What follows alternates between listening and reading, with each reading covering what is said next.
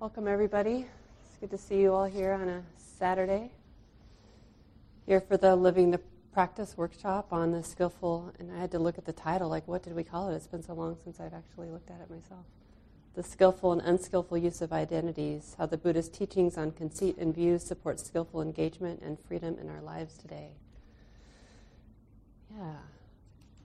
So Mark and Wynn and I are committed to offering these Living the Practice workshops quarterly, and we invite other teachers like Gabe Keller Flores here today to participate with us. It's really our intention to move from the theoretical to the pragmatic, to see how the teachings and our practice really is alive and applicable in our lives as they are, not in some imagined sense, but actually in the way we walk and talk and move about in our lives and in community with each other.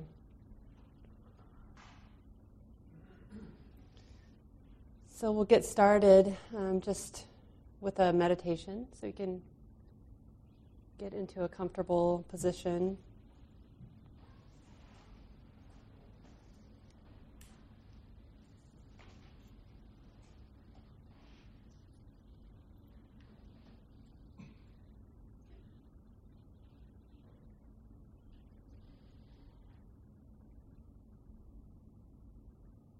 And accepting whatever posture we've chosen.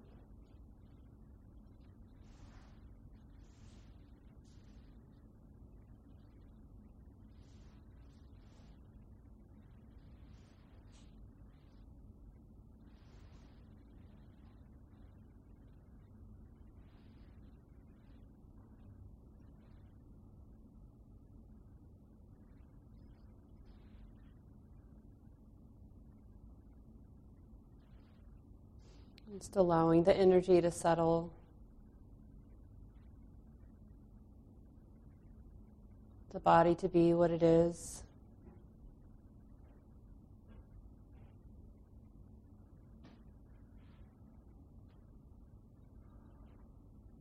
Connecting with something obvious about the posture, the body,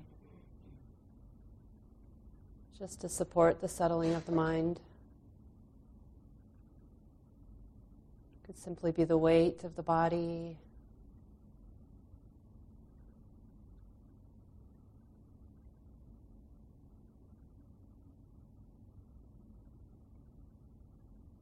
temperature,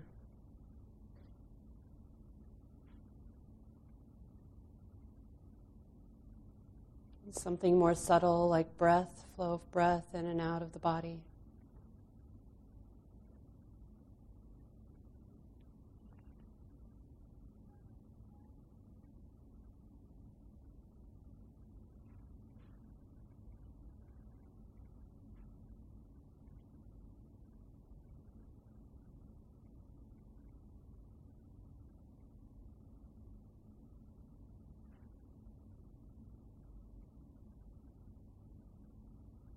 There's no need to resist or claim anything.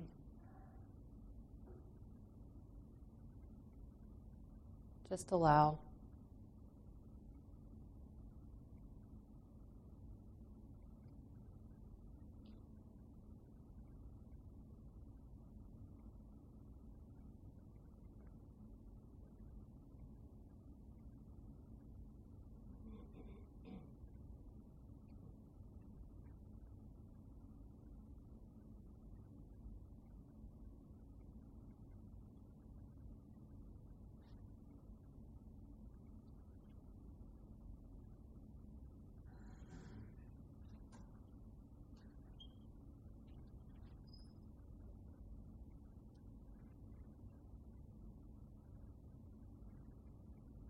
And as the mind settles, we can see how it feels natural to notice more subtle experience.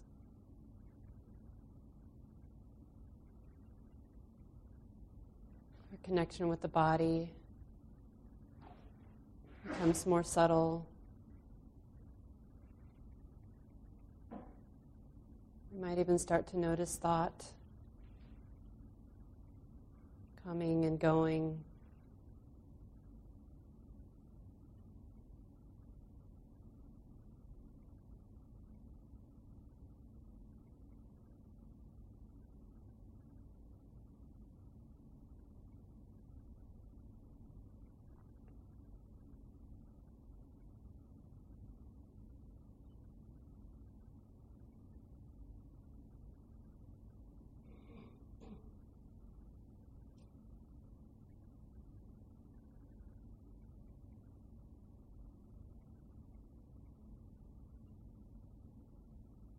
We might also notice how easy it is to take experience personally.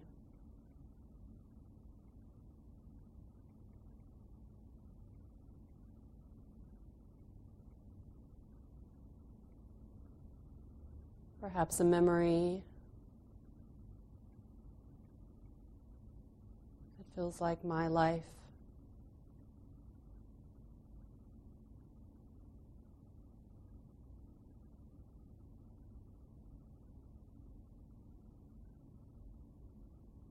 Or an unpleasant sensation in the knee or back.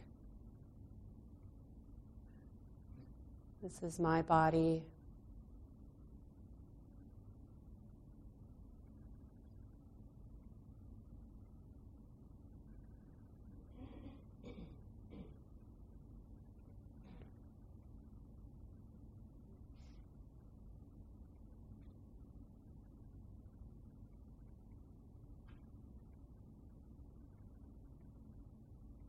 And so many of these small moments arising and falling away again and again.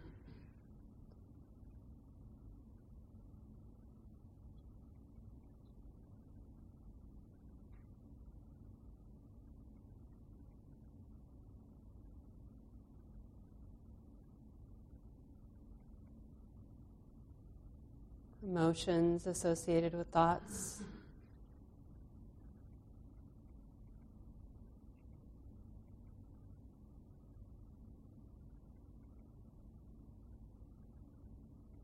We feel so personally connected to these experiences.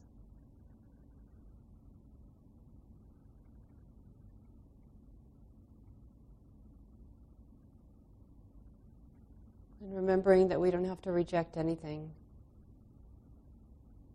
Just being a good observer. Watching these moments take birth, die,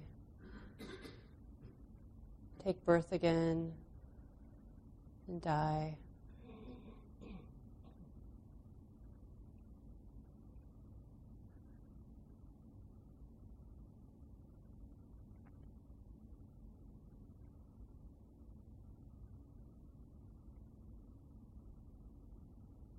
And with a lot of love in our hearts, realizing this is what it's like to be human.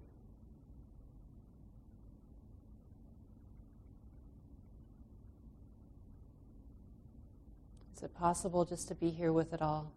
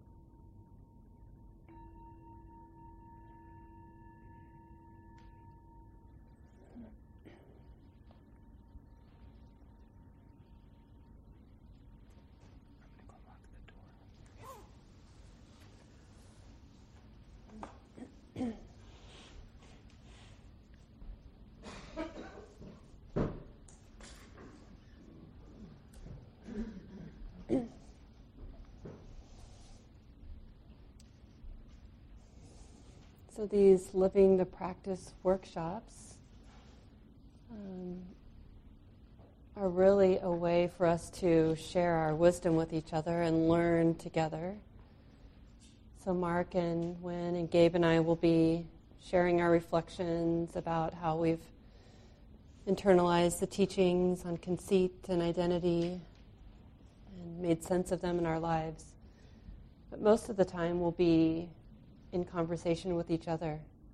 So in small groups and large groups, just to talk and think through what we understand. Yeah. And in that way we'll get to benefit from lots of teachers in the space. So we thought we would just do a round of introductions, and starting with Louis, do you want to come into the room? I can see you. Cool. Start by introducing ourselves, and then give all of you a chance to introduce yourselves, maybe in pairs, and then share out some of what you're reflecting on. So it might be good just to think about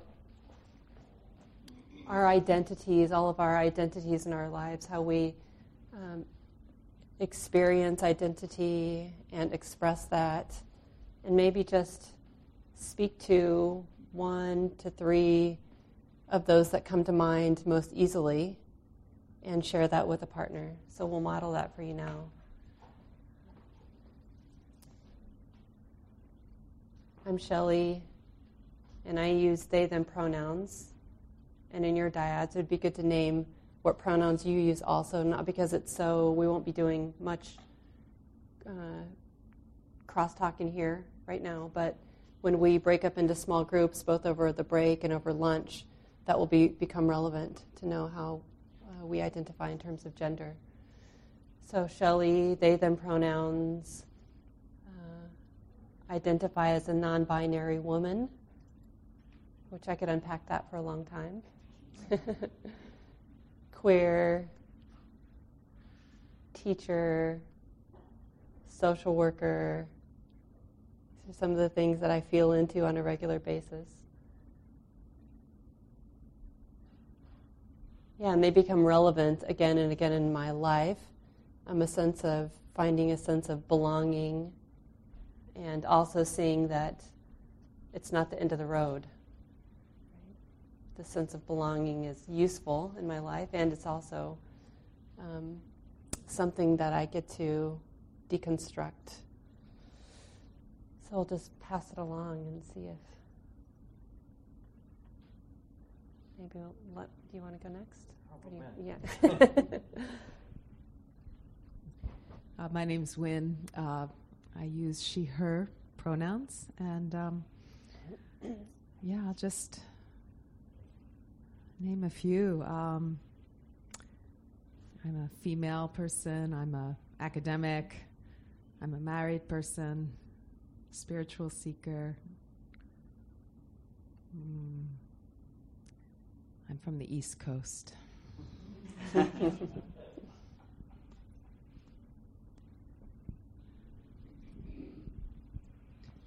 Good morning. My name is Gabe. Yeah, doesn't seem to be making any noise. Thanks, Mark. My name is Gabe. I use he, him pronouns.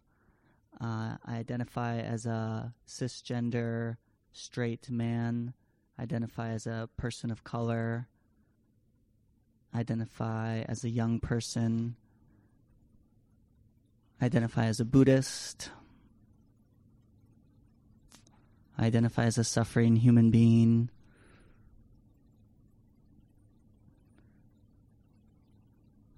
Yeah, I think those are the main ones.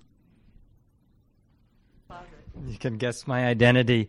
I'm identified with being someone who's averse to having identities, but rather remain unconscious of all my identities. So they get to happen under the surface, erupting here and there, without me being conscious of them and the destruction that I leave in my wake.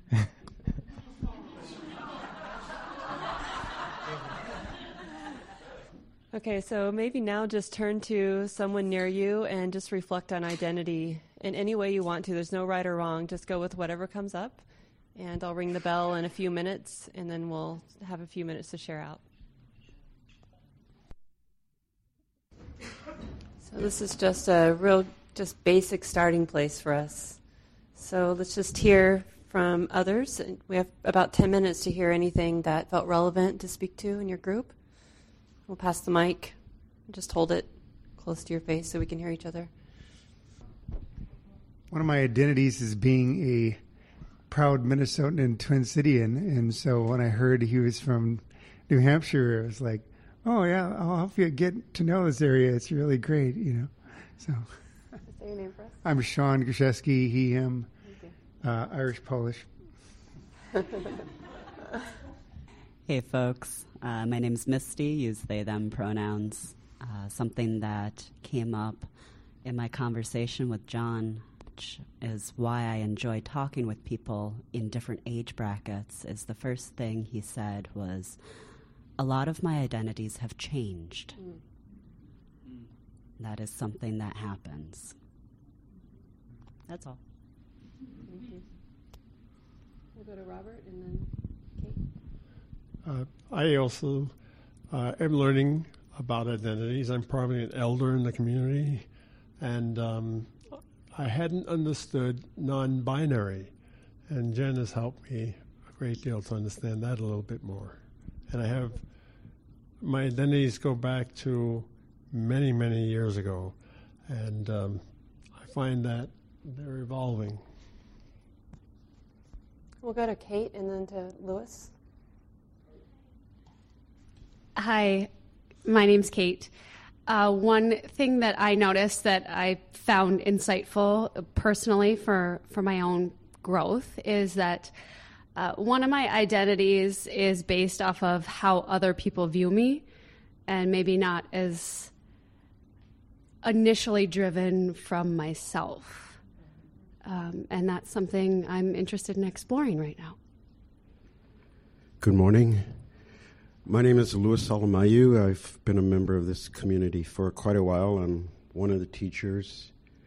And I sat back there because I really wanted to.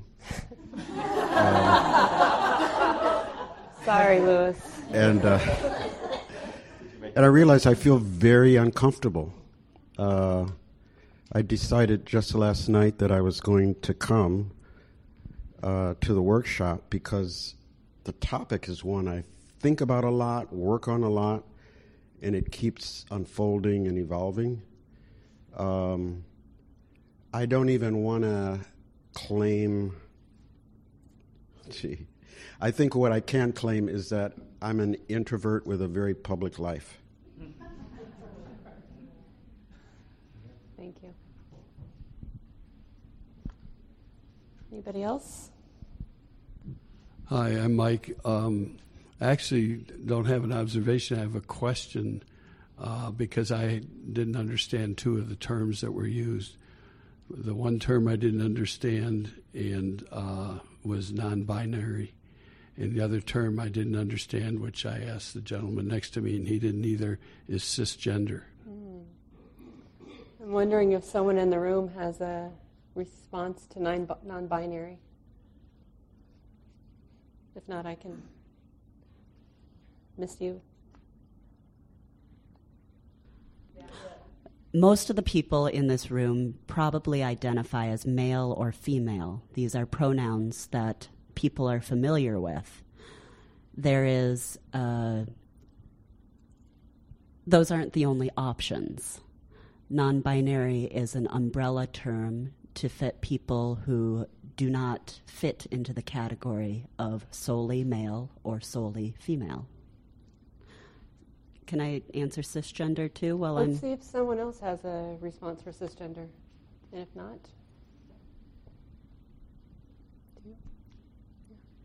what, Gabe? Oh, Laura.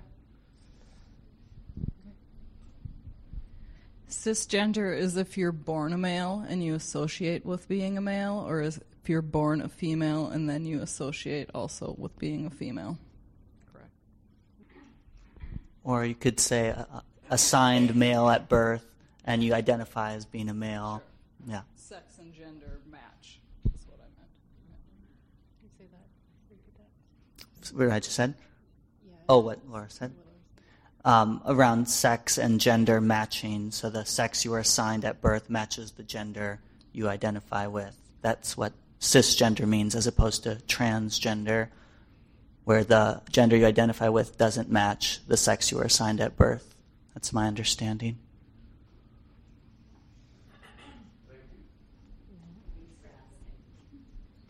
We have time for maybe one or two more comments. Anybody else? I'm Son. Can you hear me? So, huh? Closer? Is that better? One of the there's so many identities that come up, and I'm realizing they're coming from, like what you said, from outside, and also, then I take them in and internalize them. Some of them I feel like they're coming from inside. So one of them is just my name, Deborah, and another one is white, American, woman. Those are all have a lot of layers of cultural identity and, conditioning, I think, that go with those.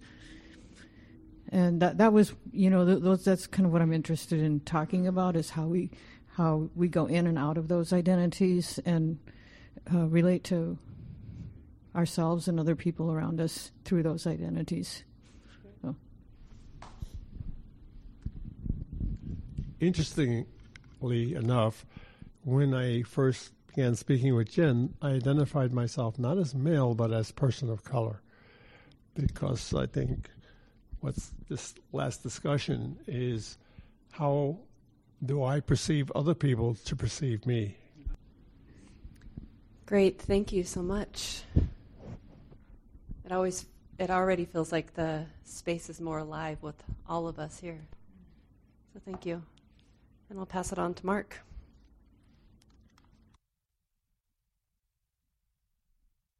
It's been really interesting looking at the mind's fascination with aging, and just partly like what Robert and others were saying, the effect of what people project onto me, being getting closer maybe, or maybe actually being an older person, and then like trying it on as an identity, and I noticed like I have more confidence and comfort fumbling around and kind of not being as nimble with words or memory or bodily stuff. And it's sort of like playing with that identity. Oh, I guess this is okay because I'm in that category of being an older person. And I get to be that sort of, at least in moments, that fumbly, oh, isn't he sweet? We'll see. So this next part, for 40 minutes or so, I want to talk a little bit about the teachings from the Buddha's, as much as we can tell, this wise person who had come to understand a lot about the mind. In a way, deep enough, understanding his mind deep enough that there was some of these universal aspects that when we look in a more subtle, more deep way, we see the same movement, same aspects of the mind, how the mind gets tight, how the mind congeals and holds, looking for safety where maybe there isn't ultimately any safety, right? And so identity is one of these places. Fixed views is another way we talk about it in the tradition. How the mind uses stories, views, identity, concepts of self, concepts of me and you. Why? One of the things we can tell immediately from the way Shelly opened the workshop is there's no way as human beings in community, there's no way for us to function without identity, without story of being from Minnesota or being a white person or being, whatever gender, however we understand our gender, our sexual orientation, right? These identities, these stories, these views, these ideas, they have impact. Not just personally in my heart, my identities are meaningful to me, but as several people suggested, it's meaningful like the like the meaning identities, what's being projected onto me, what I'm projecting onto you. Looking around the room, can you look at somebody without projecting identity or meaning or story onto them? I don't think so. Right? I think we can train ourselves when we're looking at a person to just be on the level of visual form, shape, color, right? But the part of the mind, the activity of mind we call perception, it's still happening. When I look at Ellen over there, one of our leaders, I can get to the point where I'm seeing the pinkness and the redness of the sweater and the shape, but I can't stop my mind from doing that work of perceiving, oh, that's Ellen. She's this, she's that, she's not this, she's not that, she fits in this category, not that category. One of the, ancient ones in the community, those sort of things, they just are there. Maybe sometimes they're really forefront of the mind's attention, maybe sometimes in the background. It's sort of like around race and around class and around gender, we like sometimes to imagine we're beyond that, my mind is beyond that, but it isn't. All that cultural programming and maybe even some genetic programming is going to be activated. So part of what we're doing is we're just learning to acknowledge what gets activated, the stories that we're swimming with, living with, interacting with, projecting, receiving from each other, from our interactions. This is the soup we live in. And the interesting question is, does it have to be a problem? Having stories, having views, having identities. Clearly, and as we go on through the day, we'll be hearing from each other. Clearly, our identities have caused, my own identities have been limiting and constricting and oppressive, the identities I carry, like not being good enough. Anybody have that identity, right? It can be quite oppressive having that identity wherever that might show up in life. Or, surprisingly, it's oppressive to have the identity, I'm better than you, I know more than you, I'm right. That's an oppressive identity too, right? It's so much work to keep imagining that everybody else is wrong or less than, right?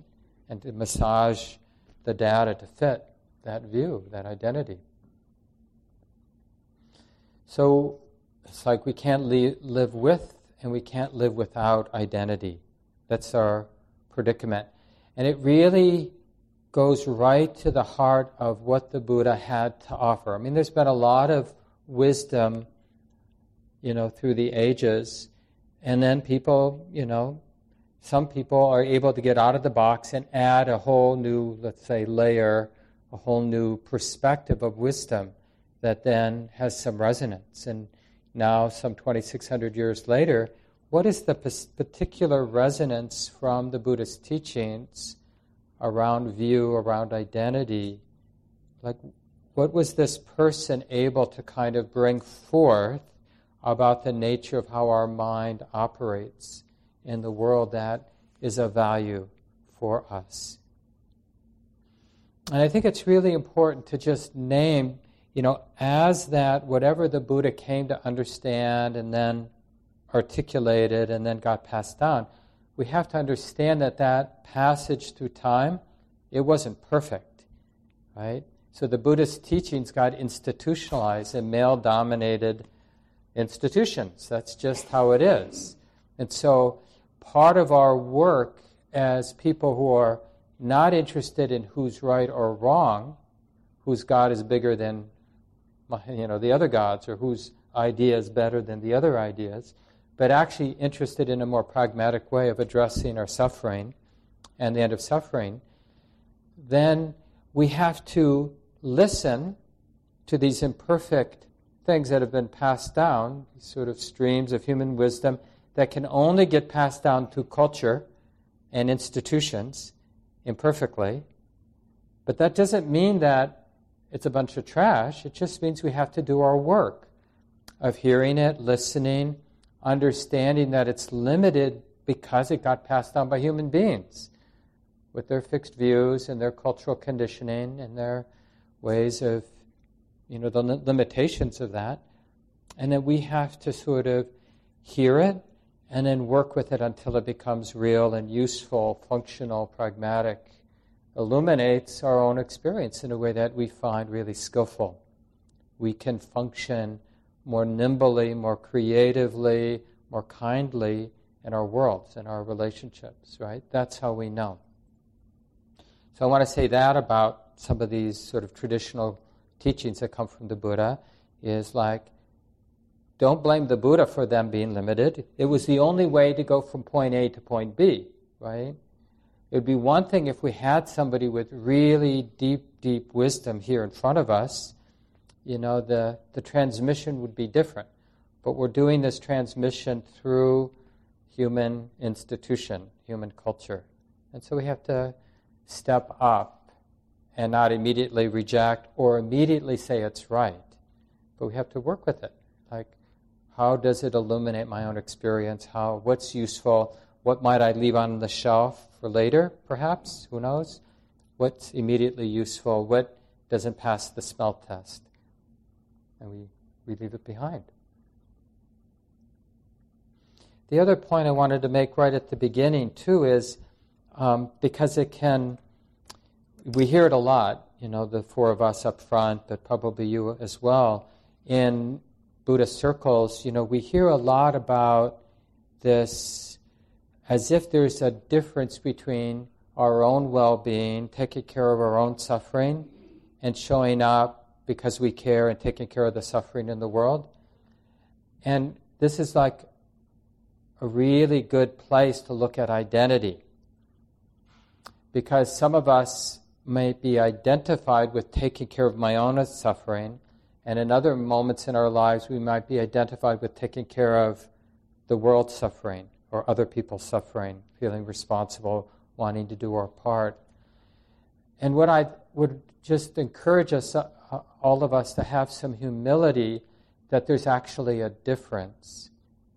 Why are we at times so sure there's a difference between, no, I'm doing my own work, and that's not the world's work, taking care of the world, or I'm doing I'm an activist, I'm taking care of the suffering in the world, but I'm neglecting my own well-being. And so just inviting us to keep open to the possibility that addressing my own well-being and addressing the well-being of the world, that maybe they can go hand in hand. And that, I think, would be really useful as we do this work around identity today, is not to presume that as I'm sort of unpacking this in my own experience, that I might also be learning how to show up in this world where there's so much injustice and suffering in a wiser way, that they can work hand in hand together. And then in the spirit of these teachings from the Buddha being pragmatic, one thing we can just open to is, just as a personal guideline in doing this work around identity or fixed view, being attached to a story, being attached to some idea of self, whether it's you as a self or me as a self, is, and this really speaks to the encouragement we get a lot here at the center of this invitation to be embodied, to kind of show up. There's a body here, because here in the heart of the moment, this body, heart, mind, right? If it hurts, this immediate experience, if it hurts, there's probably attachment. Right? There's probably some holding, some fixing, some entrenchment, right? Because that fixation, that holding to identity, not the identity, but how the mind is relating to the identity, not the view, but how the mind is relating to view. If there's a crunch, a squeeze in the heart, then that's a sign, like a loving sign, hey honey, wake up. What's going on? Why is there heaviness? Why is there tightness? Why does this moment feel so heavy? Because, our maybe instinctual, but our habit is often somebody is doing something that's making my heart hurt, that's making my heart heavy, that's making me tight. You're making me tight. But the tightness is here, the weight is here, the contraction's here. And do we really want to disempower ourselves by saying, the way the world is means I have to suffer, or the way this person is treating me means I have to suffer? No, I'm not saying there isn't a correlation between how the world treats me, how the world sees me, and how I feel. Clearly, there's a relationship. The question is a pragmatic question. What's a skillful, when we are hurting, when there is that psychic weight, emotional weight, heaviness, suffering, confusion, disorientation, oppression, it's a pragmatic question. What can I do that's helpful? What can I do that's helpful? If we could snap our fingers and make the external conditions different, that would be great.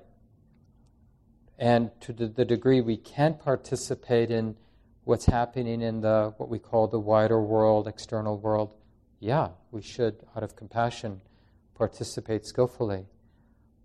But my heart right now is hurting. How can I respond? And that's really one of the things we're going to be unpacking is this direct personal responsibility we have for what is my mind doing right now around identity. How is it relating to identity? What is it doing with the story of identity? And is it helping? Is it illuminating the present moment so I can be more skillful? Or is it distorting the present moment that causes me to be less skillful, causing myself and others suffering? So it's really a pragmatic question. That's why we can't tell somebody, you're not doing identity right. You're holding, maybe with a good friend, when we're really invited, we might mirror something back that we're sensing for them. But generally speaking, we have to discover for ourselves, what is my mind doing with identity right now? And is it helpful in a very direct, pragmatic sense? Is it helping me be a more skillful human being, given what I have to navigate right now? How might I use identity? How might I use view more skillfully in this moment? You see how that takes us out of this sort of wider realm of thinking about what identities are okay to use, what identities are not okay to use, where we're sort of trying to define it for everybody. But that doesn't mean we're not taking care of everybody by doing this personal work. This is how we take care of everybody. We do this personal work around our identities related to gender, related to class, related to race, related to, how smart we think we are, whether we tend, because of habit, to think of ourselves as being less smart, or tend, because of habit, to think of ourselves as being more smart, or whatever those sort of spectrums of difference that we all have to navigate to sort of illuminate. And a lot of times, like I sort of jokingly, but I really meant what I said, I have at least a deep habit to not want to illuminate all this stuff around identity. Because one of my initial responses is, it's really complex. And it really helps me have that sort of superficial relaxation of being oblivious. Sort of just, and you can do that when you're living a relatively privileged life.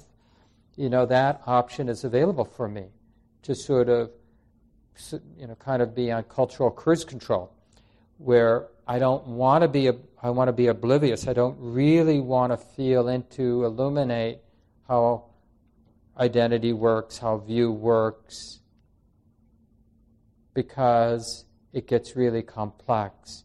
And this is generally true with the path of awakening mindfulness practice. Initially, you might get some calm, your first class, whatever, first half a year doing the practice, get a little taste of more tranquility in your life. But if you're really dedicated, if you really stick with it, then you're going to start seeing a lot more than what you've ever wanted to see. And you're going to not just see it in your own heart and mind, but you're going to start seeing it in everybody else. You're going to become a sensitive human being. And it's really messy, it's really complex. And then it will trigger wanting to feel safe. Because we're feeling more exposed, then that more primal instinct to feel safe will arise, and so we'll cling to views. So you see this a lot in Buddhist settings where people start to cling to the view, to the identity of being sensitive, being a Buddhist, being right, being someone who doesn't cling, being somebody, the identity of being somebody who doesn't get attached. And boy, is that stinky, right? It's like, try being around somebody who's identified with not being attached. Because then what are they dependent on? This is me. And I'm hopefully less now than before, but then we're really identified with not seeing our attachments. Like if I have the identity of being a Buddhist who's not attached, then I have to work very hard unconsciously to not be aware of my attachments. Because it doesn't fit my view, my identity of being somebody who thinks identities, fixed identities, are bad. And then that's a trap, obviously. And it really interrupts the awakening or the learning process of basically seeing what we don't want to see. And it's not just, I'm guessing, it's not just white, male, privileged people who have to see what we don't want to see. I think this is the general human adventure of seeing what we don't want to see. But it's specific, how we all unpack, how this unwinding process happens. It's very personal. But the underlying principles are pretty much the same, it seems. And that's kind of what we could talk about today. By sharing our own Dharma adventure, spiritual adventures of waking up, we'll confirm maybe that they're the underlying principles of feeling in, seeing what we don't want to see around identity, learning how to navigate, because it's very easy. This is sort of the shadow in spiritual practice. When we see the suffering involved with identity, we want to take this spiritual shortcut, this bypass. Okay, no more identities. I don't see race, I don't see class, I don't see gender, don't see anything. And what am I? I'm identified with an idea. We're all one. You see this a lot in spiritual circles. We're all one. It's just one, interdependent, whole. And it can be a really beautiful idea. People, artists, spiritual folks, they can talk a really good talk, tell a really good story, inspiring stories about this. And it does those experiences of unity, of boundarylessness, they do arise in moments. But that's not only what arises. We also have moments where it feels like we're really different, really strong division, really like can't connect with another person. Right? That's also true and real. Is there space in our practice for both of those so-called extremes? Both the sort of complexity of our human relationships around power, around all these differences that we inhabit. Can we say yes to that, not need to be afraid of that, not need to think of that as not being spiritual, and still in moments have experiences of wholeness and unity and the release, so that we're seeing that these are real, but not the whole truth. Identities are real, but not the whole truth.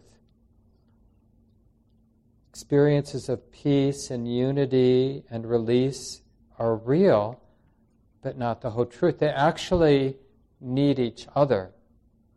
It's like touching into moments of peace and release and non-identification really trains the heart to be unafraid in the complexity of identities, right?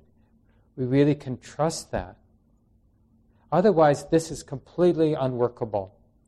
And we do what I was sort of saying is typical for the way I'm conditioned, which is to want to pretend that I'm done my work or something like that, that I don't have to deal with that, because I know, I've learned on this sort of superficial level, attachment, bad, right? So I'm identified not with the experience of non-attachment, but with the idea of non-attachment, or whatever word, sort of fits. Being good. I'm a good person. I'm not a bad person, I like people. I care about people. So we can be identified with that. But that's not the same as actually caring, because caring about people means we're not afraid to show up in the complexity and in the division and in the woundedness that we all express in different ways, in different amounts, because of our cultural location and how that's all sort of been for us, each of us.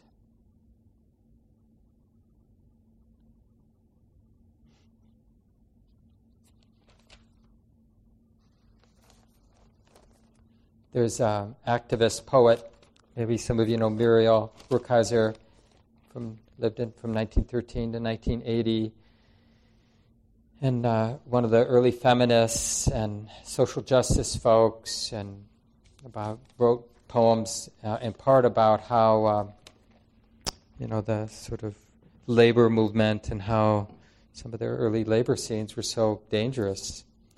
But one of the famous lines from Muriel is, "The universe is made up of stories, not atoms."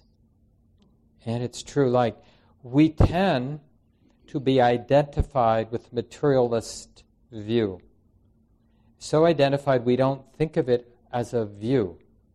Like we're living in this sort of whatever our high school science picture that was painted, like there are a bunch of, everything gets broken down to atoms. It's just, but actually our world is what we're experiencing right now. And when we really honor our subjective experience right now, it's one story after another. And sometimes when we're in relationship with other people, we're co-creating, co-telling those stories. And then when we're by ourselves, we're repeating stories, right? I mean, this is sort of an awakening moment when we realize the reality of that inner dialogue or inner narration.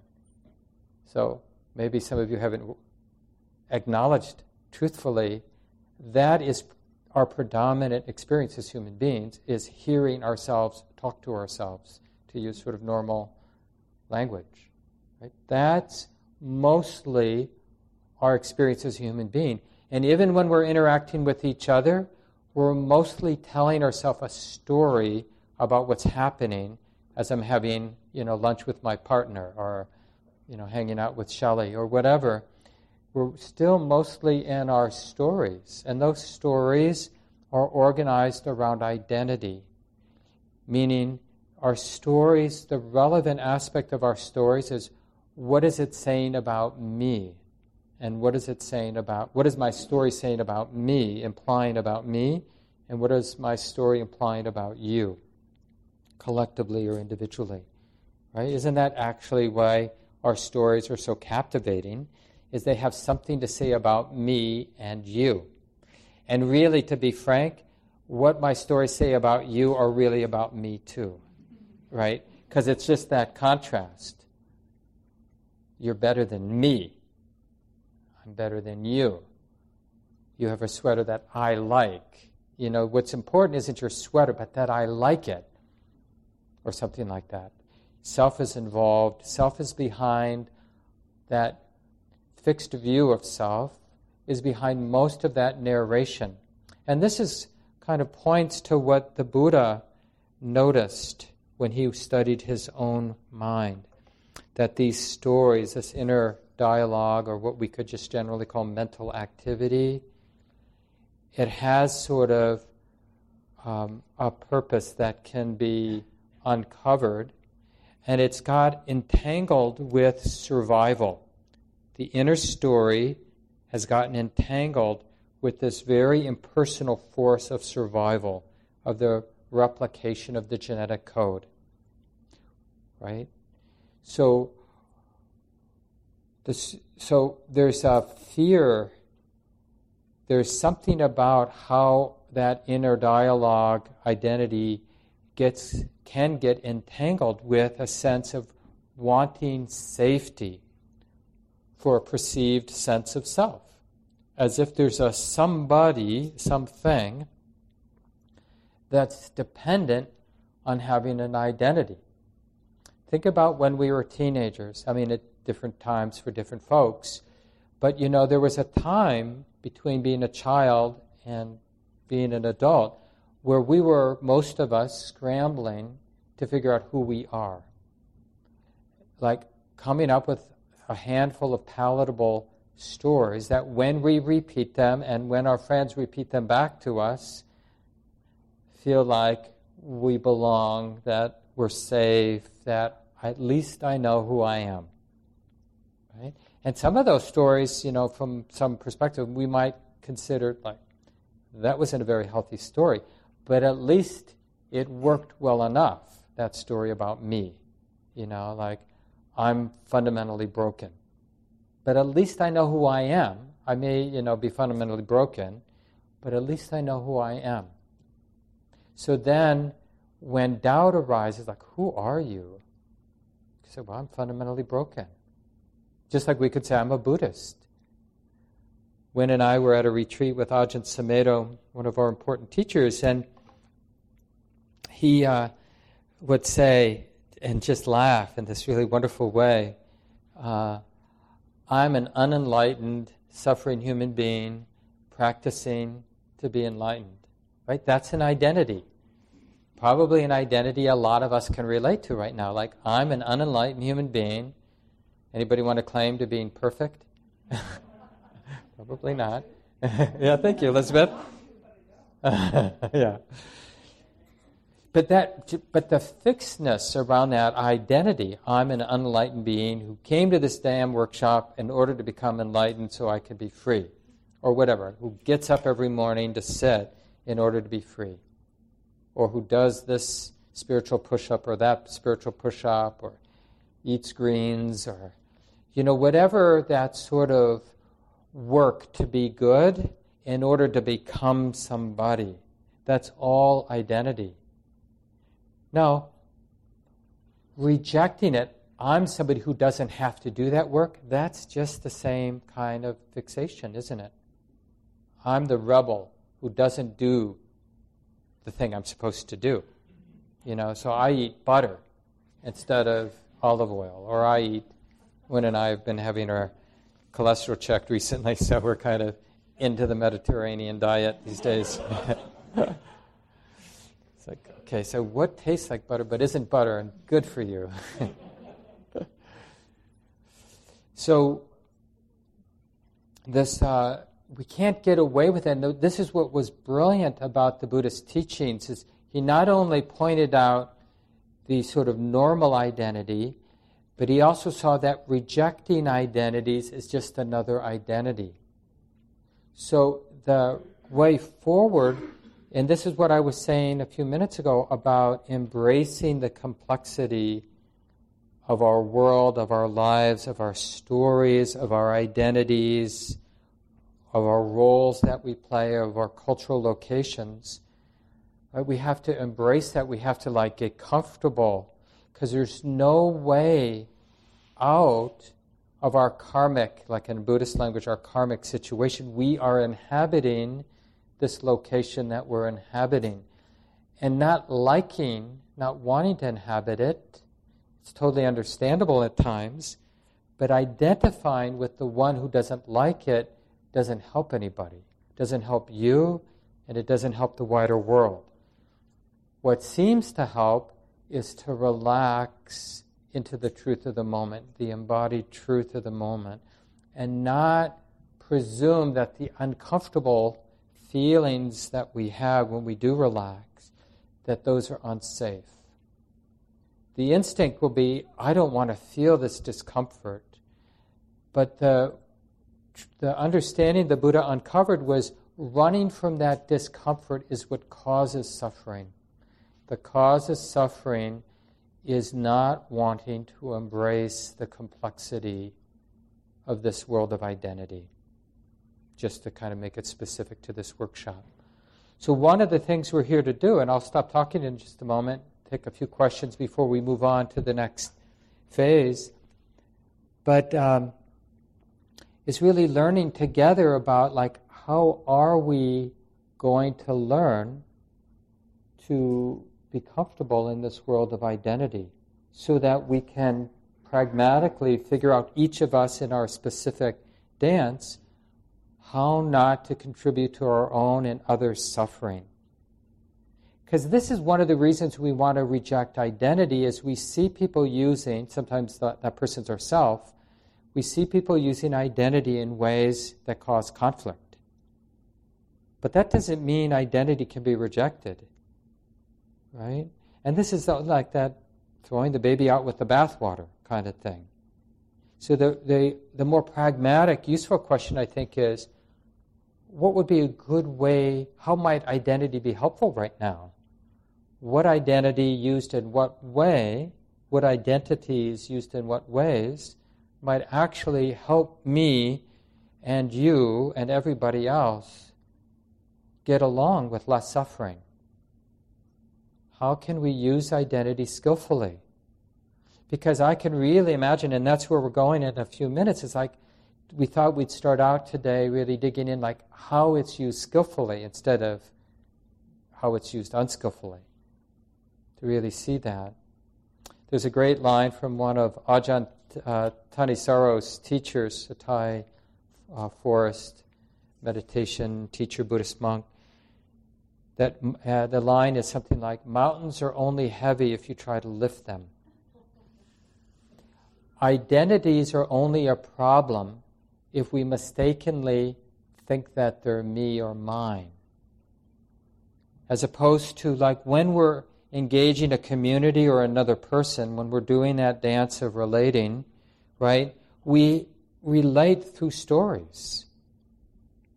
And we're co-authoring them. I mean, ideally, it's not very satisfying to be in relationship when the other person isn't allowing you to co-author, isn't interested in that sort of telling a story together. They just want us to listen. I mean, we can do that for a while, of course. Let someone vent or whatever.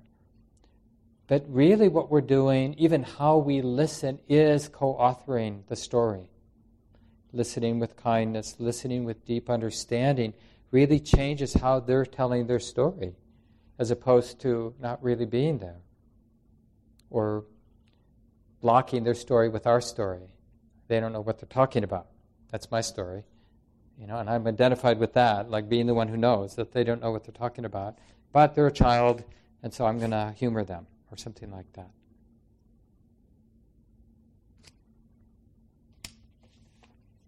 Maybe I'll leave it here.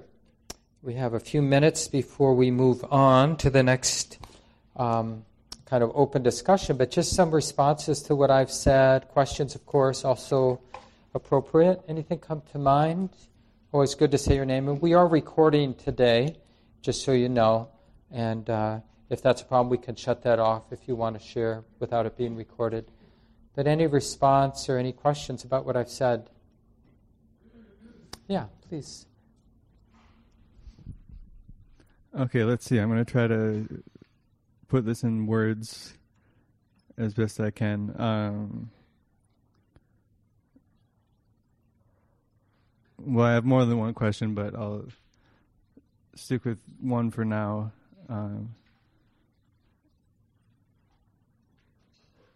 So I'm trying to understand what you mean. Well, first by identity itself, because it seems like you're saying that there's identity that we are attached to and identity that we're not attached to. So I'm trying to understand what that would even mean, identity that we're not attached to. So yeah, I guess that's one question. The other one would be, well, what do you mean by use identity? The question was, what was it? How can we use identity more skillfully? So I'm wondering what would that mean to use identity? Yeah, no, really good questions. And I think of it almost like putting on a lens, like just to use this example, even though it may not be that relevant, but the fact that I'm sitting here, right, so that I can use that identity, I'm in this role of being a teacher, and then that might illuminate, help me understand like what's happening between us right now, or age difference, right? The identity around age difference, or whatever, any other number of ways. Or you might have asked the question in a provocative way that triggered some of my defensiveness and sense of not being good enough. And then I can use that lens, oh, this is that identity of not feeling good enough. And because I've illuminated it, it really can help me respond in a way that doesn't, make things more confusing, right? So using it when we're not attached to identity, then we can use the identity around gender, around class, around age, around status or power, or any way that we might have identity to help us see more clearly what we might not otherwise see. So what's not being seen? Because the basic premise from the Buddhist teachings is skillfulness depends on being intimate, being embodied, being open to what's actually moving. We can't really be skillful if we're not connected. So we use the lens of identity to see what we might not otherwise be seeing, so that then our response in the moment is really coming out of being more connected instead of less connected. Does that kind of get at what you were asking? So you're saying, let me see if I can paraphrase. Are you saying that we already are using that lens of identity, right?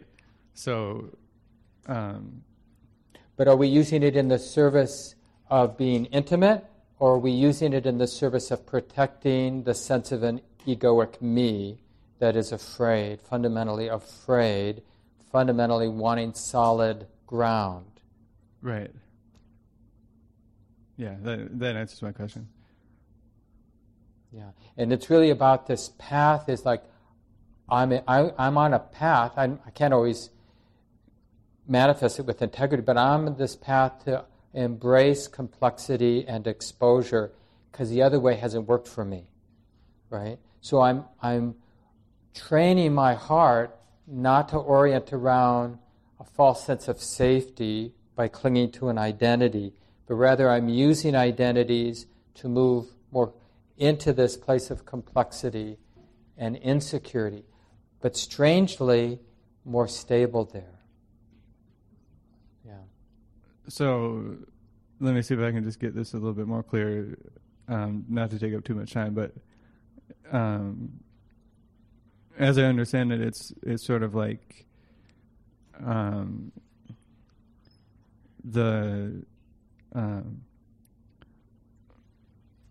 well, I guess the easiest way for me to think about that is just that it's the identity is already there whether we like it or not.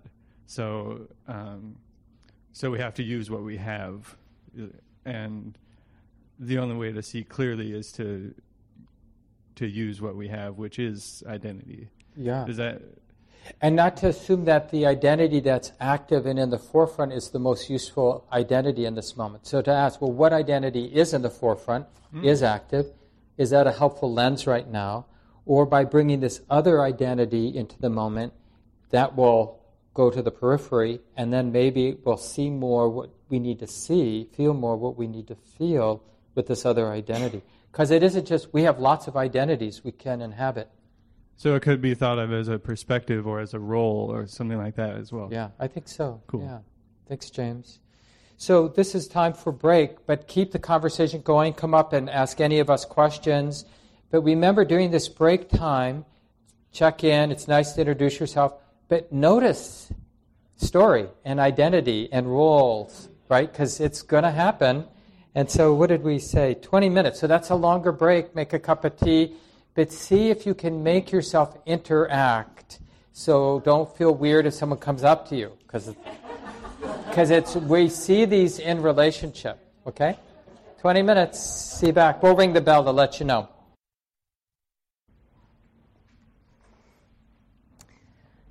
So we're going to talk a little bit now about skillful use of identity. And they are an interesting and I think a little bit perplexing combination of words which we'll explore together. And I wanted to begin first by bringing into the space the differences between individual identity and group identities. Like that seems really important to talk about. And I've been really inspired by Ruth King. Maybe some of you know her work, Mindfulness of Race, and other things. And she just had a really pithy way of dividing this down, sort of this difference between group identities, individual identities, and and just understanding that we belong to group identities, whether we recognize that or not, and they're always operating. So these are Ruth's words. So she talks about this skillfully in terms of race, saying it's important to understand and manage identity dynamics from two perspectives. One, our direct experience as individuals within our racial group identity, and number two, the projections that other individuals and races place on us and our racial group identity. And I think we can expand all different kinds of identities. So our direct experience as individuals within our racial group identity, our religious group identity, political party, socioeconomic group, gender group, sexual identity group, and the projections that other individuals, racial groups, religious groups, political parties, socioeconomic groups, gender groups, etc., place on us and our group identity. So, and with these group identities, there are subordinate and dominant groups, right? So there's always power at play. And I think that that's where their crucial meaning, that we understand them, that we recognize them, really comes into play. And I'll just give an example. I know this was supposed to be about skillful, but I've been so aware of how I have been unskillful in terms of ignorance about group identities. I'm just going to give an example as an illustration. Just when I was in college, I was a dishwasher in the cafeteria, and there was a pot washer back there, a young man from the Dominican Republic who was my age. And, we really got to know each other. His English wasn't that good, so we started to meet, and I was teaching him English. And we formed a relationship, even though his English was like barely there, but we hung out together. But I didn't see all the complication of like who we each were showing up in this relationship. He was undocumented, right? I'm an American citizen. He was a person of color. I was white. I had education and resources, and he didn't. So there was this whole power dynamics that I didn't recognize. I just saw, I'm an individual, I'm this, he's an individual, he's that, how beautiful, right? But then over time, these layers of group identity became huge in how complicated our relationship was and where it went from there. And so I have feelings left over from that about how I just was so myopic about this level of identity. I just didn't recognize the potential for harm and vulnerability, particularly from his side, and the needs and the sort of agendas he might have had even coming into the relationship. That these things just hadn't entered my mind. So recognizing when there is power, so I feel now I'm just much more awake to that. For instance, when my African American colleague who invites me into her rehearsal, her African-based movement ensemble, to give criticism, to give feedback to the group, right? So I come into the room. I really need to be aware of my identity as the one white person in the room, right? And a person who is the group identity of, I'm the faculty, right? And there's power with that position. And so there's not only my awareness of my identities, but how I'm projecting, my perceptions of who's in the room, and how they're also reading me. So there's all these things that I feel much more attuned to when I'm with my male colleagues at a table, and I notice, I'm not getting a word in. I'll make a point just to exercise that muscle, even though I don't have anything to say. I'm going to say something, just kind of like, just to, exercise that muscle and be aware be aware of what are often unconscious dynamics and power. And I'll say too, and I'll talk more about this later. I feel a little bit resonant with what Jake is it? James, yeah, a little bit resonant. I have the same sort of feeling. Like, you know, what do you mean use of identities?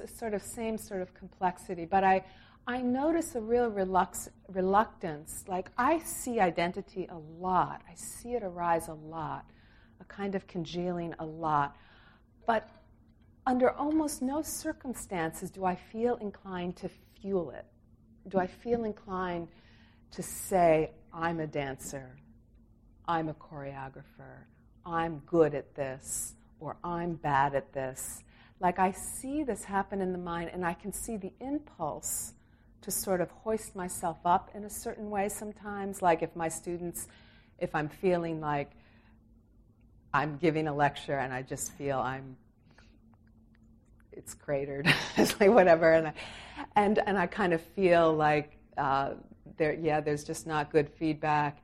There might be a reach for an identity. Well, at least I'm good at the Dhamma, or at least, like, there might be a reach to sort of assert a different identity as a way of comfort, but it's sort of, I recognize that too, and it never feels like a useful strategy. I kind of don't trust this part that sort of wants to hold myself up in a particular way. So for me, the practice is really, I think the word recognition is really recognizing what identity needs to be seen under these circumstances.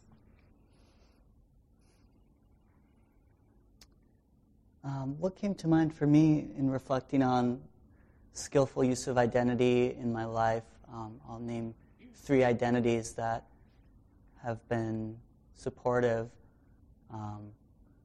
One is identifying as a Buddhist, as someone who appreciates the Buddhist teachings, kind of sees that framework as a useful framework to look at everything, sort of the bottom line. And even that identity, I think, I have been attached to and at times still am, but to stay focused on the skillful use, particularly when I first started practicing, when I first came across the teachings, it was very useful. So I think that's how I think about identities is pragmatically, how is it useful, how is it supportive in a given moment, in a given situation, as an alternative to other identities. So I started practicing when I was 16, struggling with mental health, feeling not a lot of hope or meaning, just deep thinker, and nothing that anyone was saying really felt like I could trust completely. And then I came across these teachings that were so direct about suffering, the end of suffering, really fit my logical mind as well. This makes a lot of sense intellectually, and there's a path of practice. There's something you can do. Then I discovered common ground, and there's a community you can do it with. It was very supportive as an identity. This is something that makes a lot of sense, where I can put my heart into. I feel like a lot of identity, and maybe all of it, is about community, and it's about belonging and who we feel a sense of kinship with. And I felt that at Common Ground, just the goodness of the intentions. So I was all on board right away, and have been here since. And of course, I think over time, identities always change, and the attachments to that identity, I've seen that more clearly in how that I can really appreciate the teachings, the community, and I can see how my mind may be attaching fixed views. I know, kind of like what Mark was saying, I know what I know. I know something, and you don't. So that's one identity that's been very important. Another, even before Buddhism, probably the first skillful identity in my life was around music, being a musician. Just once I started playing guitar and writing songs, it was like allowed for another world that I felt more comfortable in, of expression and joy, kind of somewhat not as bound by the physical world, but this kind of ephemeral world that has its own logic, its own rules, and that was very supportive, sort of as a counter to the rest of my life where I didn't feel much sense of belonging or like things made much sense, but there was this place I felt competent and like there was a lot to discover there. So that's an identity that has been important to me and still is. Sometimes I still use that and feel that as a source of identity and sort of a refuge from confusion. Because it is ephemeral, and it is the artistic sense or this sense of beauty or intuition. Feels different than a lot of other identities that I feel less confident in.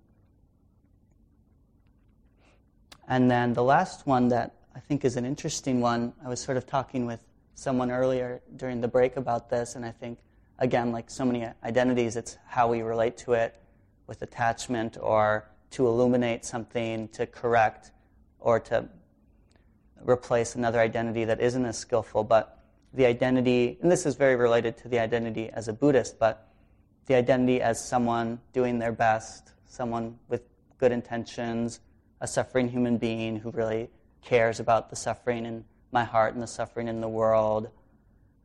And the distinction between that and being perfect, I think, is actually really relevant, because I can also have that inclination to want to be perfect, but suffering, that keeps bringing up suffering because I keep making mistakes and causing harm. But still, that desire to not add suffering to the world, I think, is a really useful identity for me because it keeps me interested in the complexity, in how I do cause suffering inadvertently, how I'm part of systems of suffering collectively. But I can say with some certainty, I use that identity, I care. I care about the world. I care about myself. And that gives me, it's a useful identity, because if I'm identified with, nothing matters, or I'm bad, fundamentally broken, well then it's easier to cause suffering, actually, it seems. But I'm someone doing my best to not cause suffering. Yeah. And again, I think that it's interesting because there can be too much attachment to that. And then if it's attachment to being perfect, then kind of like what Mark was saying, then we're not willing to see our imperfections and how we cause suffering. But if we're committed to not causing suffering as best we can, then we should be, I think, actually more interested in how we cause suffering, because we're interested in not causing suffering. I'll leave it there. Go this way. One of the things that feels good to remind myself is just how natural it is, how normal it is to want to find some ground in our lives. It's difficult being a human being in so many ways, in the ways that we have to survive and work and interact with each other and mess up and recover and take care of each other and on. It's just complicated, right? And then to be a practitioner on this path of trying to understand these deeper teachings of impermanence and identity, not self. It feels counterintuitive. And so to remember that these ways that this heart wants to cling to experience, wants to perceive something as permanent, to find some safety or comfort are really normal and occur naturally. And so there's no need to reject any part of who I am or what my experience leads me to do or say, or I can just see that as sometimes confused strategies to find some ground in this life. And identity is one of those ways. Like belonging to a group, it supports me in some way. Feeling like there's a sense of belonging there, a sense of commonality. So in my life, being a part of a queer community serves that for me. And I can feel myself like, okay, it's nice to belong. It feels there's some sort of grounding stability, even though it's not trustworthy. Right? It's not 100% trustworthy. It does offer some support in my life. And so not to neglect or deny that there's some truth there. Another role, another identity I have is that of being a godmother. I have 4 god kids, various ages, from 3 to 11, and being an integral part of their lives helps me feel my responsibility, to feel into that sense of responsibility, like, okay, this role of being an adult who is caring for and shaping, has some role in shaping little people and helping them navigate the complicated territory of human relationships feels really useful to me. I don't want to forget that. I don't want to forget that I am connected to other human beings and I have some responsibility to share and to listen and to learn. So that can be, it's really useful to fully embrace this identity of person who's responsible to and person who's responsible for, and the role of God Mama helps that pop out for me. And then that part of not being trustworthy is like just remembering that experience is always changing. Our perception is always changing. So there's no real, those aspects of my life or my experience that I pick out in order to support this identity or that identity is limited because it's as a result of my own subjectivity, right? So I'm going to pick out parts of my experience in the world and go like, oh yeah, I can relate to that, or I can't relate to that. I'm going to ignore that. So it's always shifting, always changing.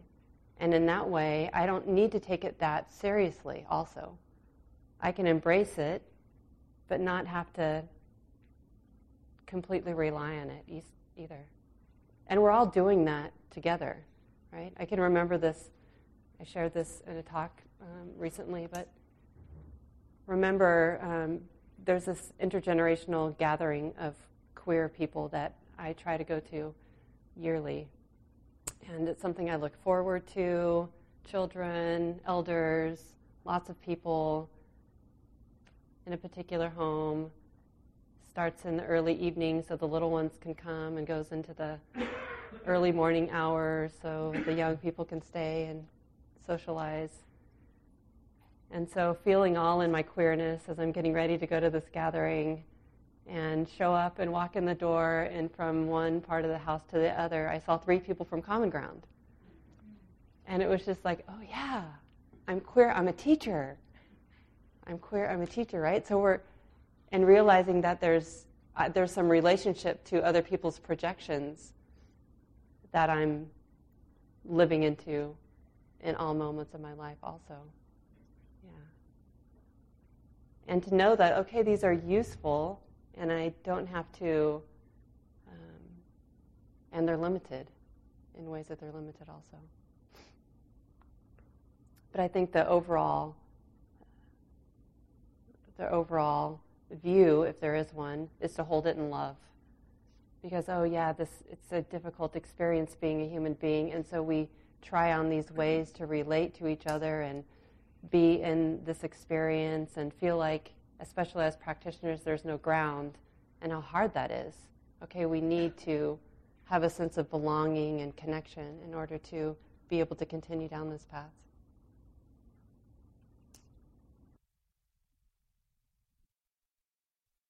So we'll be opening it up to everybody in the room in just a moment, but just again, we're just reflecting, kind of modeling what you all will be doing in just a few moments of just how we've seen the mind, the heart, skillfully use identity at different times. And just to together paint a picture that it doesn't have to be a problem, that to be together we need identity, we need story. It's part of being human.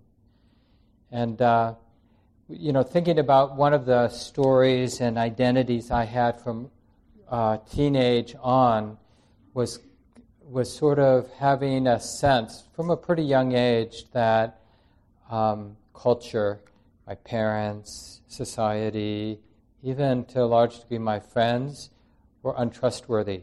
Like they couldn't actually deliver safety, and whatever I wanted, they weren't delivering, right? And so I started to develop and use an identity of, I guess I have to rely on myself. I guess I have to find my own way. That sort of rebel, it's not that uncommon in teen years anyway. Striking off on my own. And it was good in some ways. I mean, not in all ways, of course. But in terms of developing that basic sense of self-responsibility for, just like I'm responsible for my own sense of well-being. There's shadows to it, as I talked about earlier, I'll do it by leaving all those relationships behind. I'll be that sort of quintessential loner and the island all by myself, and the rest of the world can sink, but I won't. I'll find a way. That sort of shadow was definitely there. But also I still feel like wholesome responsibility for my own heart, and just nobody can do it for me. So what can I do? How can I take care of myself? So that was one identity that continues to operate. And now the next one that I wanted to bring up is sort of in contrast to that, which I thought was interesting. About 15 years into being sort of hardcore spiritual type as an adult. So in my early 30s, I guess it was, just realizing that I had, like, that sort of being independent wasn't working, and I had some other things that were calling, like being in relationship. And I tried out some communities, but I hadn't really dated all through my 20s, and it wasn't working. And just so Wynn and I connected, I guess it was like 1991, early 1991, and it was just exploring the identity of commitment, because it was so different than what had gotten me through my 20s. That, so this is like making a commitment that I'm going to show up, that I'm in this. And we went right from, because we knew each other, but we hadn't been romantically involved, intimately involved, but we knew each other pretty well as spiritual friends, because we had lived in a spiritual community for a few years together. And so we went right from not at all being involved as a couple to living together in a committed relationship, with very little time between the two. And it was just really interesting that, like, learning to inhabit that identity of, okay, now every story I tell has to include this other person. Because I don't have a story that feels good that gets me out of this relationship, right? Because it would mean like a betrayal. Like I said I was in, so I'm going to be in. I'm going to start telling stories that I'm in. And it was really interesting. After living together for a year and a half, in 93 we got married. And just talking about, well, what kind of vows can we actually say to each other, given, we were deep practitioners into the practice, into the reality of uncertainty as the sort of the fundamental truth of our experience, and yet until we die, do or die, or whatever they say with the traditional wedding vows, just didn't make sense in this world of insecurity and uncertainty. How do you say something that just doesn't line up? And then just pragmatically, whatever the statistic is, but a lot of relationships don't continue. So what, we think we're special or somehow not bound by what's driving everybody else's relationships? So just learning to kind of play with the identity of commitment. And the other place this identity of commitment showed up was helping my parents as they got older and in the dying process. And just like, I really explored, like, what does it mean to, like, I never wanted to come back to Minneapolis. I grew up in Minneapolis. It was like, I never thought of coming back. But it made sense when Wynn and I connected in New York City. It made sense to come back here because she had some dance connections. And it turned out to be great because I got to work through this whole identity of not being connected with my family. It wasn't like a bad break or anything, but I was just like, I knew that, like, oh yeah, my family was not cool.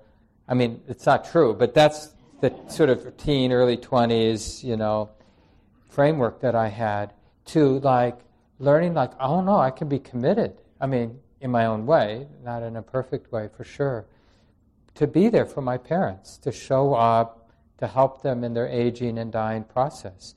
And I tell you, that commitment and that identity continues to reverberate, both the one with Wynn, imperfect for sure, but it has a good taste, leaves a good taste in my heart. And same with my identity as a son of my parents. Like, yeah, I did my best. That's the flavor of that now that they both have passed. Yeah, maybe I'll leave it there. And I was thinking, the two of you, that maybe just so everyone gets to speak, we do, like you did, dyads, and then open it up for a large group until we have to break for lunch. So maybe just turn to somebody around you. And I remember we're talking about how have you seen the skillful use of identity in your life. Could be long ago, could be present. Take 2 or 3 minutes each person. You really have the time. Really hold the space. So you might, because we're going to be a lot of us in a room, you might want to sit relatively close so you don't have to raise your voice, say your name, say your pronouns. And then, just speak for 2 or more minutes. I'll ring the bell and then switch. Then we'll come back and Gabe will kind of facilitate a large group conversation. So why don't you do that now?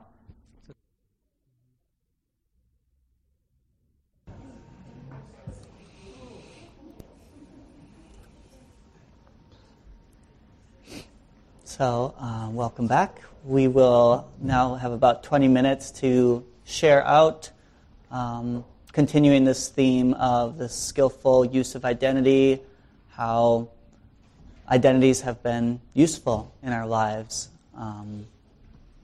So, anyone who wants to share something that's was really insightful from your discussion, and you want to share from your perspective, probably best not to share something the other person said unless you got their permission. And also, if there's any questions that are on your mind that you want to ask of the group, or and we might respond as well. So just continuing this theme around identity. Yes.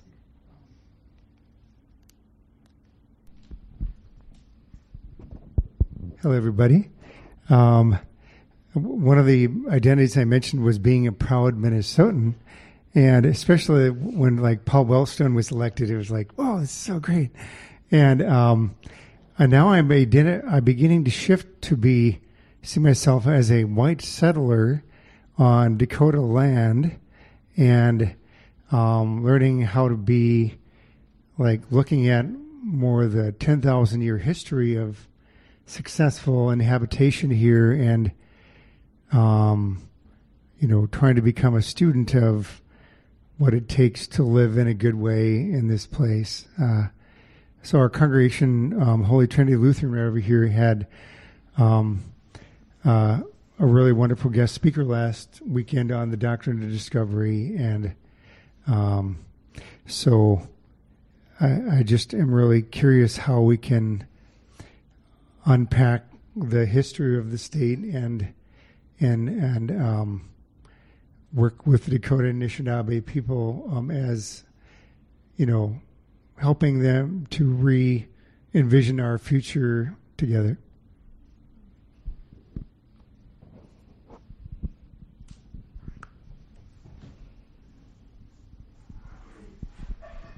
I'm Becca, and I wanted to talk about the identity that I had growing up was as a musician, and it was the one place in my family system that I could thrive. It was also really great for an introvert to be able to practice violin for 6 hours a day, and it was like beautiful for everybody else and totally a place of refuge for me. That grew into having a very successful music career. And then something that was a lot deeper inside of me, which was wanting connection with other people, kind of grew as I got into my 30s. And I started to realize that the people I connected with in music, music is this very like universal language. So while you're playing music with people, you feel like you're on a fair playing field. You understand everyone's role. It makes sense. It fits together both like emotionally and mathematically.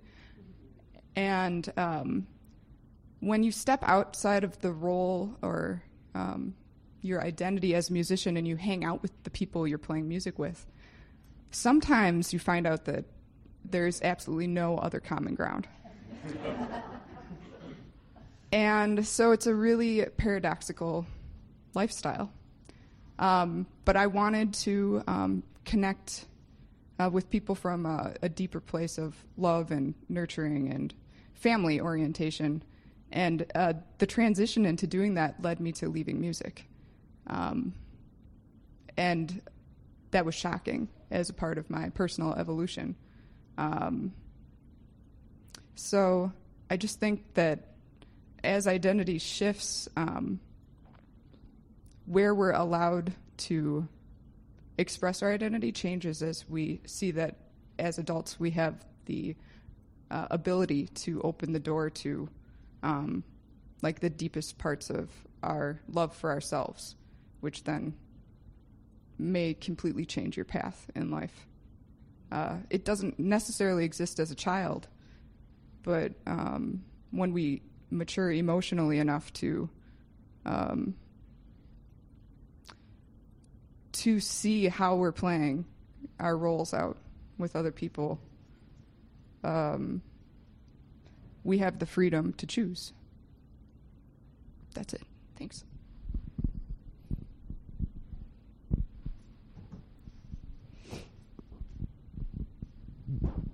This is going to be kind of automotive, sorry.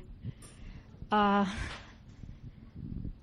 have these lights on my Prius that when you hit rough ground or you temporarily hit ice or whatever, they come on and warn you that, in fact, you got to be careful. And it's been kind of it's been an ongoing sort of picture in my mind for my life where those lights have come on pretty frequently, warning me of uneven ground or a shift in identity. And it does take some guts. That's my word. It does take some guts on my part to then shift into another identity and find stability and have the lights go off again for a while.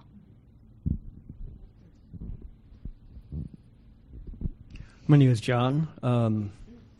So I didn't realize this was a skillful use of identity, but I think it was on reflection.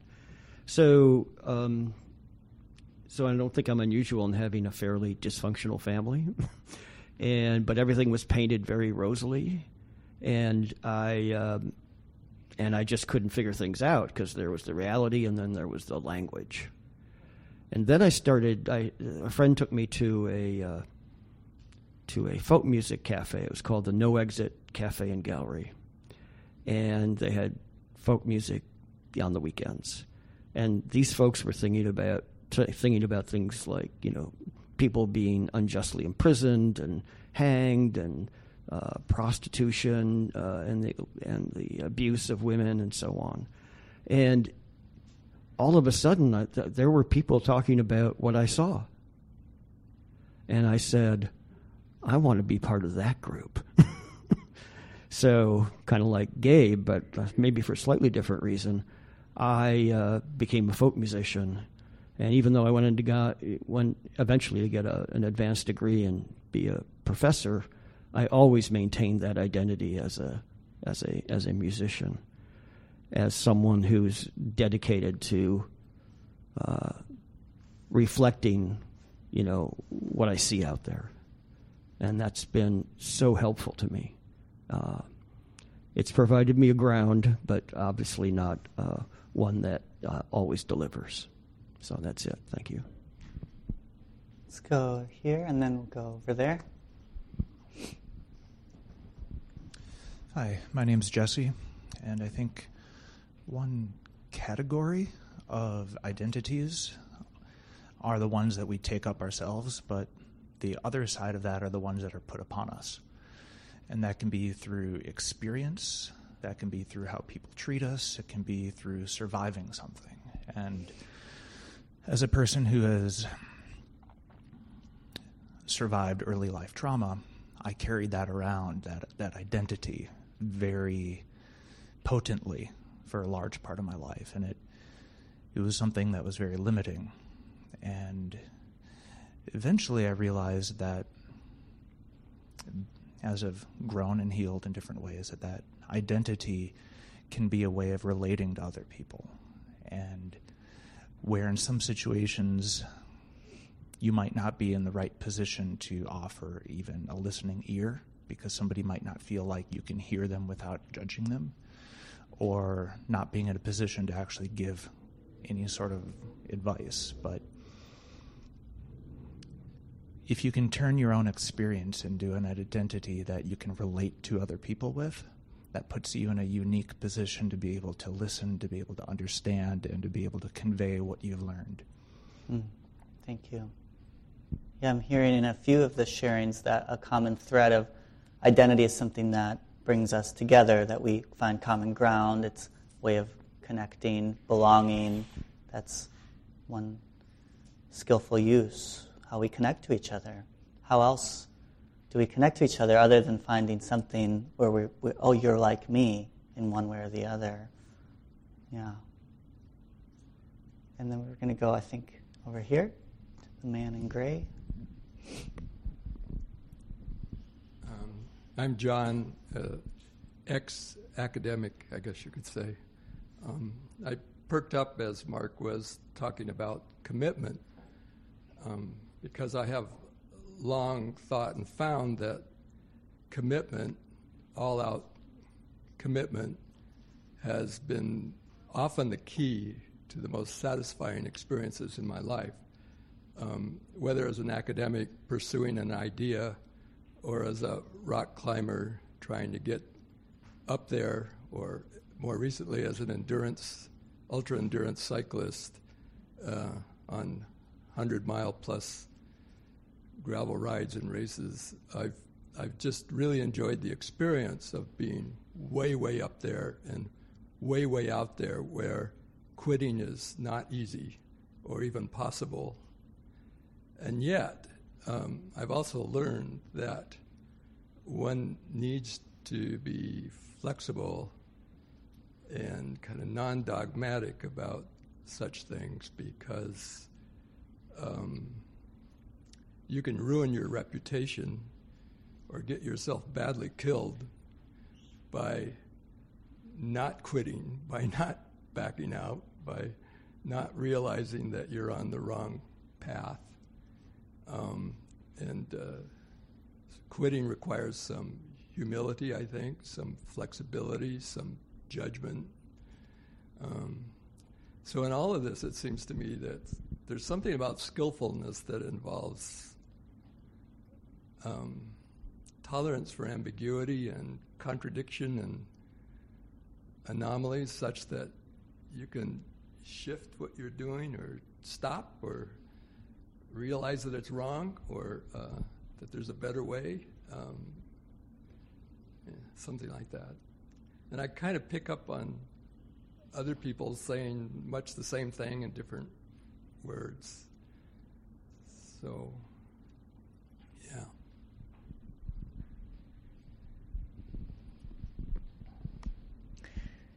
So I've been thinking about how I've acquired identities throughout my life and outgrown some and then acquired new ones. And then, my whole life is about acquiring identity and then moving on to the next identity and the next one.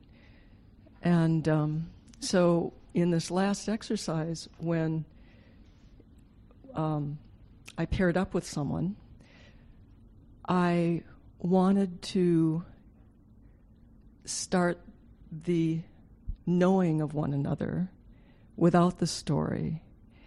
And I asked her if she'd be willing to just mindfully gaze at one another, if she'd be okay with me just gazing at her face in silence.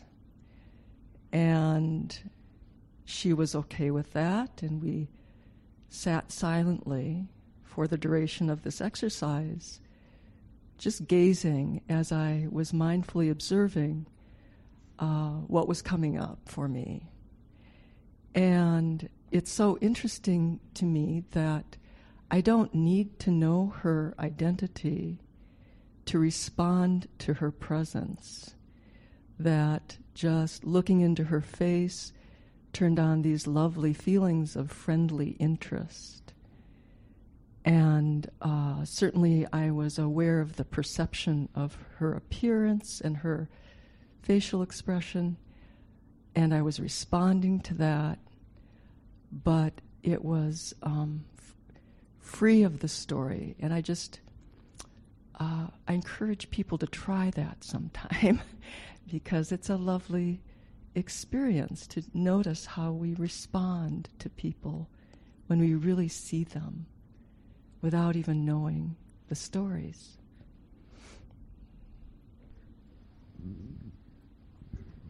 Other skillful uses of identity in your life?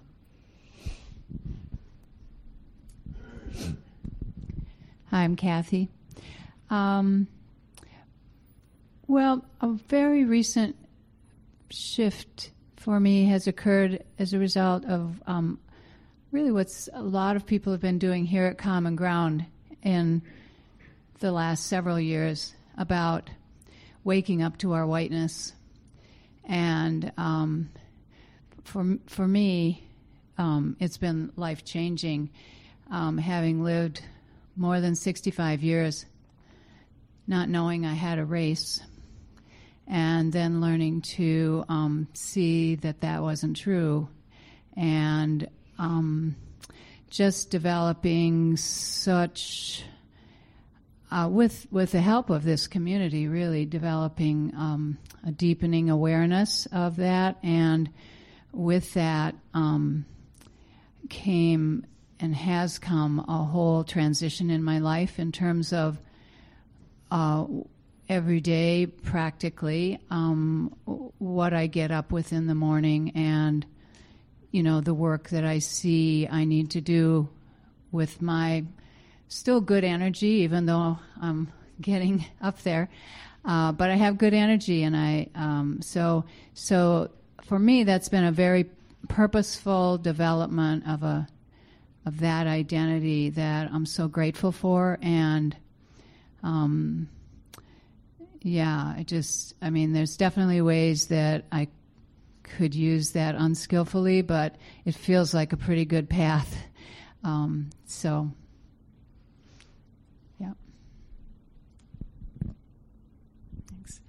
I'm Jean, and I'm still trying to figure out the identity part. But one thing that I talked about in the last dyad was my father, who I had an okay relationship with, but there's some kind of issues there which were very important to me.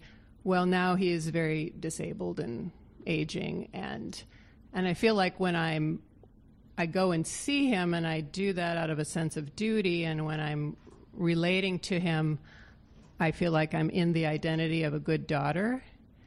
And that feels good to me to do that, but I'm still kind of questioning whether, is that wholesome? Because there is all this underlying thing that's never really going to get solved, because he's not going to be around that much longer. And so it feels good to relate to him in that way of being dutiful and positive and all, but I'm not sure if that's skillful or not, or if you can trust your own feeling about whether it's good. Yeah, and it's probably complex. In any moment, there's multiple identities at play, and some of them we might be more aware of them, and some of them may be less aware or less clear. So I think just to acknowledge that it's complicated, and it might not always be clear. Yeah, but we can identify certain strands that we could say, well, I don't know, like in my example around knowing I'm doing my best, like a lot of complexity, but I can find some strands of an identity that seems supportive, and then use that to give me a little bit of ground, and then other identities maybe are less supportive, less clear. Anyways, that was my thoughts on that. Thanks for sharing. Yeah.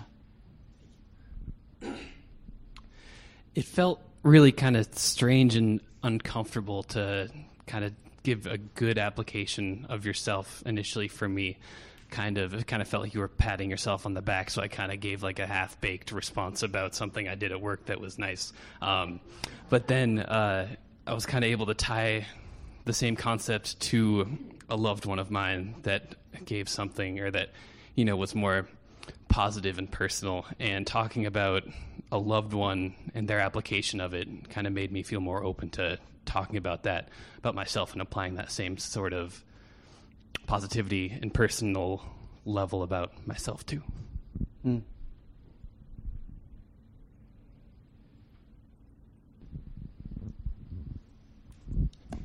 Hi, Robert.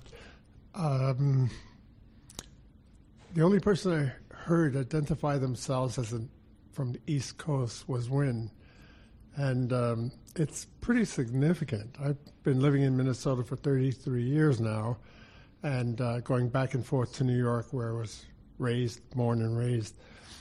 And when I moved here in the late 80s, I'm an avid listener to public radio, and there were several programs with other people identifying coming from elsewhere, usually the East Coast, to Minnesota, and having a hard time making friendships. And so I assumed for myself that problem. In other words, I said, that's what it is. Everybody else from the East Coast agrees. You can't make friends in Minnesota because they're all clannish and one thing after another. Well, I could hold on to that for a long time or not. I've tried to let it go a lot. I do have more sincere relationships with people from the East Coast, I think. that are here in the Twin Cities. Because we just, I don't know, I'm not sure I understand it all, but we're more open. I think the diversity I experienced on the East Coast is so very different than how I am experiencing diversity here. That's one thing. The other thing is, I was sitting down here, I was talking about music, and I got up this morning singing this song. Splish splash, I was taking a bath, all about a Saturday night. Rub-dub, just relaxing in the tub, thinking everything was all right, and then it goes on and on. I stepped out the tub, put a robe on. How was I to know there was a party going on? And I love when I do that because I remember all the words because they meant so much to me at the time. And I do that with a lot of songs, actually, quite a few. So music is huge. Music is a big, big thing. So thanks, everyone, for sharing. We are at time, so it's time for lunch, and we will continue the conversation just in your own way. So it'd be good to find a group of people to sit with, to have lunch with, and just be mindful of inviting people in so that everyone has a small group of maybe 4 or 5 people to sit with. But it will be unstructured and just connect with each other in whatever way feels natural. And at the same time, you can just be continuing this reflection on identity, skillful use of identity. You might find in the conversations how we connect, like we were talking about, finding some commonalities, just observing how we go about connecting with each other. Enjoy.